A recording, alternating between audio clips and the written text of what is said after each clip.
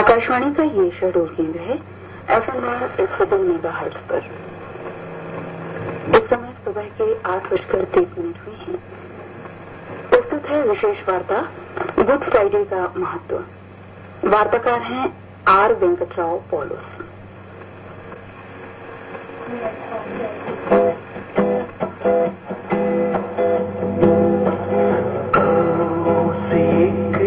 मिसाल है जीवन के ताने का, से एक मिसाल है जीवन के ताने का। यीशु मसीह के प्यार का, उसके बलिदान का, मिसाल है जीवन के दाने का।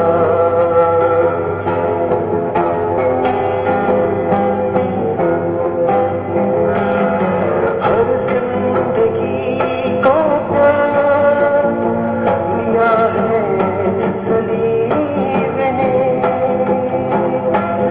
हर जिंदगी को प्यार दिया है सलीब ने।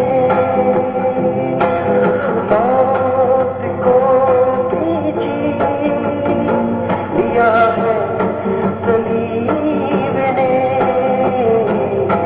सुना रहा पैगाम यीशु महान का,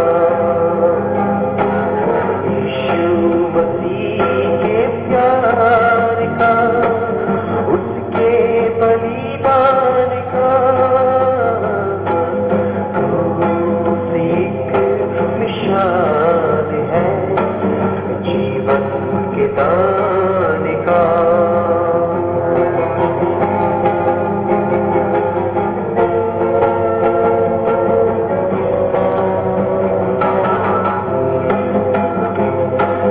जब तक है जिंदगी तेरी राह पर, जब तक है जिंदगी तेरी राह पर, तू ही मेरी राह पर, तू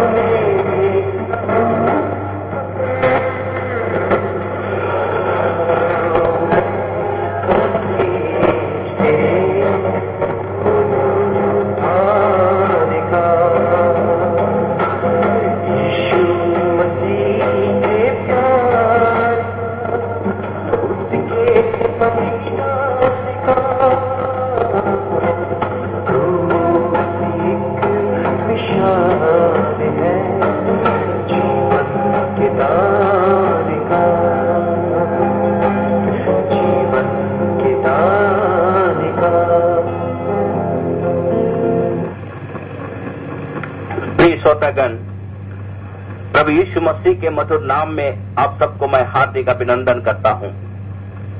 आज गुड फ्राइडे है और आज के शुभ अवसर पर हमने एक सुंदर गीत डोमिनिक सेवियो के द्वारा सुना।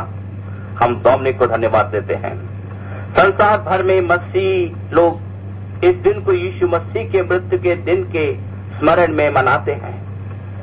गुड फ्राइडे या पुण्य शुक्रवार का महत्व एक शब्द में अभिव्यक्त किया जा सकता है और वो शब्द है बलिदान।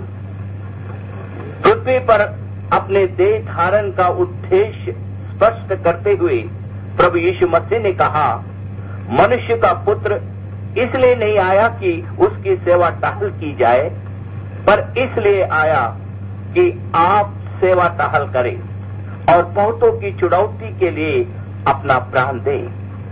मरकुस रचित सुसमाचार 10 अध्याय का 45 वचन में इस प्रकार लिखा गया है।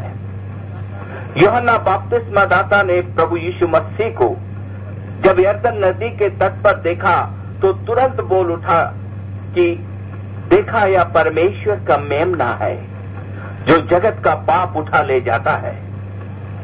यूहन्ना रचित सुसमाचार पहला अध्याय का 29 वचन में लिखा है। यह कोई संयोगवश नहीं कि जिस दिन प्रभु यीशु मसीह का मृत्यु हुआ उसी दिन फसह का पर्व ही था। प्रेरित पौलुस कहता पहला कुरिन्थियों का 5 अध्याय का 7 वचन में कि हमारा भी फसह जो मसीह है बलिदान हुआ है। आखिर यह फसह का पर्व क्या था और किस बात का महत्व दर्शाता है? प्रभु यीशु मसीह के मृत्यु के लगभग 1500 वर्ष पूर्व मिस्र देश में एक बड़ी ही अनोखी घटना घटी। बाइबल के पुराने नियम में निर्गमन नामक पुस्तक इस घटना का विवरण देती है। इस्राएली लोग मिस्र देश में एक क्रूर राजा के गुलाम बन गए थे। मिस्र देश के बंधन में इन लोगों ने परमेश्वर को पुकारा और परमेश्वर ने इनकी दुहाई सुनकर मूसा नामक एक व्यक्ति को इनके छुटकारे के लिए भेजा।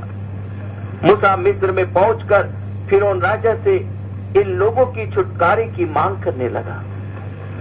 फिरौन के लगातार इनकार करने पर परमेश्वर ने मिस्र देश पर उत्तरोत्तर 10 विपत्तियों का भेजा। आखिरी विपत्ति इतनी गंभीर थी कि आखिर में उन्हें इस्राएलियों को आजाद करना पड़ा। परमेश्वर ने नील नदी के पानी को लहू में बदला था। उसने मिस्रियों पर मेंढक, चूक, मक्खी, पशु, प्लेग, महामारी, आला, वृष्टि, टिड्डियां एवं अंधकार को भेजा। प्रत्येक समय यह ध्यान देते हुए कि इस्राएलियों को कोई बाधा ना पहुंचे, आखिरी पीड़ा पौलुटे पुत्र की मृत्यु की विपत्ति थी। इस विपत्ति को भेजने के पूर्व परमेश्वर ने इस्राएलियों को आज्ञा दी थी। यह आज्ञा फसह पर्व का संस्थापन था। पर्व के नियम हम निर्गमन 12 अध्याय का 1 वचन से 13 वचन में पाते हैं। नियम इस प्रकार यहूदी धार्मिक वर्ष के पहले महीने के 10वें दिन फसह का मेमना को ले रखना था। मेमना का निर्दोष और नर होना आवश्यक था। 14वें दिन तक उसकी निर्दोषता का परख की जाना, फिर 14वें दिन गोधूली के समय इस्राएल की सारी मंडली के लोग उसे बलि करना था। तदुपरांत उसके लहू में से कुछ लेकर अपने अपने घरों के दोनों अलंगों और चौखट के सिरे पर लगाना था। यह लहू इस्राएलियों के निमित्त चिन्ह ठहराती, जिसके कारण मृत्यु उस घर में जिसके चौखट पर लहू लगा था प्रवेश नहीं करती। इस्राएली लोगों ने उसी प्रकार किया और परमेश्वर के उद्धार के कार्य को देखा। इस्राएली लोग इस्राएल देश में पहुंचने के बाद इस छुटकारे के स्मरण में इस फसह के दिन को मनाया करते थे। इतिहास और बाइबल इस बात का उल्लेख करती है कि सन 21वीं ईस्वी में फसह का मेमना अलग कर रखा गया था, अर्थात निसान महीने के 10वें दिन उसी दिन प्रभु यीशु मसीह यरूशलेम में प्रवेश किए।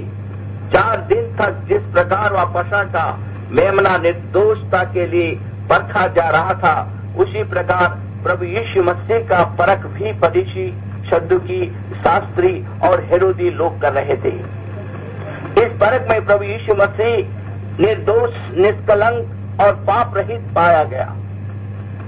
यहाँ तक कि गवर्नर पेंतुस पिलातुस ने भी उनकी निर्दोषता की गवाही दी थी। 14वें दिन जिस दिन फसह के मेमने का बलिदान होना था, उसी दिन इन लोगों ने झूठे आरोप लगाकर जबरन यीशु मसीह को क्रूस पर चढ़ा दिए। क्रूस पर लटके प्रभु यीशु मसीह ने कहा कि पूरा हुआ, उद्धार का कार्य पूरा हो गया। मनुष्य को अपने पापों के कारण अनंत मृत्यु का दंड भोगने की आवश्यकता और नहीं, क्योंकि उस दंड को प्रभु यीशु मसीह ने अपने ही ऊपर ले लिया। क्रूस परमेश्वर के प्रेम और न्याय और उद्धार का प्रतीक है। फसह का पर्व की परिपूर्णता प्रभु यीशु मसीह ही है। प्रभु यीशु मसीह हमारे फसह के वे मेमने हैं जो हमें हर प्रकार के पाप के बंधन से, हर एक रोग से और मृत्यु के डर से छुटकारा प्रदान कर सकते हैं। इब्रानिया 2 अध्याय का 14 और 15वें वचन में लिखा है, ताकि मृत्यु के द्वारा उसे जिसे मृत्यु पर शक्ति मिली थी अर्थात शैतान को निकम्मा कर दे, और जितने मृत्यु के भय के मारे जीवन भर दासन्न में फंसे थे उन्हें छुड़ा ले। जी हाँ प्रियो, प्रभु यीशु मसीह का उद्धार का कार्य उनकी मृत्यु तक सीमित नहीं थी। वे तीसरे दिन मृतकों में से जी उठकर मृत्यु को पराजित कर दिया, इसलिए कि वे कहते हैं, मैं तुमसे सच सच कहता हूं, जो मेरा वचन सुनकर मेरे भेजने वाले की प्रतीति करता है अनंत जीवन उसका है, और उस पर दंड की आज्ञा नहीं, परंतु वह मृत्यु के पार होकर जीवन में प्रवेश कर चुका है। यूहन्ना रचित सुसमाचार 5 अध्याय का 24वें वचन में हम इसे देखते हैं। प्रभु यीशु ने कहा, पुनरुत्थान और जीवन मैं ही हूं, जो कोई मुझ पर विश्वास करता है वह यदि मर भी जाए तो भी जिएगा। इसलिए मैं जीवित हूं और तुम भी जीवित रहोगे। यूहन्ना रचित सुसमाचार 11 अध्याय का 25 और 14 अध्याय का 19वें वचन में हम देखते हैं। जी हाँ प्रियो, प्रभु यीशु मसीह आज भी जीवित है। प्रभु यीशु मसीह के पुनरुत्थान के 40 दिन बाद की घटना का उल्लेख करते हुए मरकुस सुसमाचार में लिखते हैं, निदान प्रभु यीशु मसीह उनसे अर्थात अपने चेलों से बातें करने के बाद स्वर्ग पर उठा लिया गया और परमेश्वर की दाहिनी ओर बैठ गया, और उन्होंने निकलकर हर जगह प्रचार किया, और प्रभु इनके साथ काम करते रहे और उन्हें चिन्हों के द्वारा जो साथ साथ होते थे वचन को दृढ़ करता रहा। प्रिय श्रोतागण, क्या आपको पाप के बंधन में ग्रसित पाते हैं? स्मरण रखें, प्रभु यीशु मसीह ने अपना प्राण आपके छुटकारे के लिए दे दिया है। जो उस पर विश्वास करेगा अनंत जीवन पाएगा। क्यों ना इस पुण्य शुक्रवार गुड फ्राइडे पर आप भी इस खुशी में सहभागी हो जाएं। मेरे साथ इस प्रकार प्रार्थना करें। हे मेरे प्यारे प्रभु यीशु मसीह, राजाओं का राजा, प्रभुओं का प्रभु, जगत का उद्धार करता, हम आपको धन्यवाद देते हैं कि आपने निर्दोष होकर भी हमारे पापों को अपने ऊपर लेकर सारे दुखों को सह लिया, इसलिए कि आपके उस दुख सहने के द्वारा आज हमें छुटकारा मिल जाए। उस क्रूस की कथा प्रतिदिन हमें स्मरण दिलाए कि हम दोबारा पाप में ना फंसे, परंतु आपके द्वारा हमारा जीवन पवित्रता में बदल जाए और हमारा उद्धारकर्ता प्रभु यीशु मसीह के राज्य में हम प्रवेश कर सके। हम अपने प्रार्थना को अपने उद्धारकर्ता प्रभु यीशु मसीह के पवित्र एवं मीठे नाम से मांगते हैं। आमीन एंड आमीन।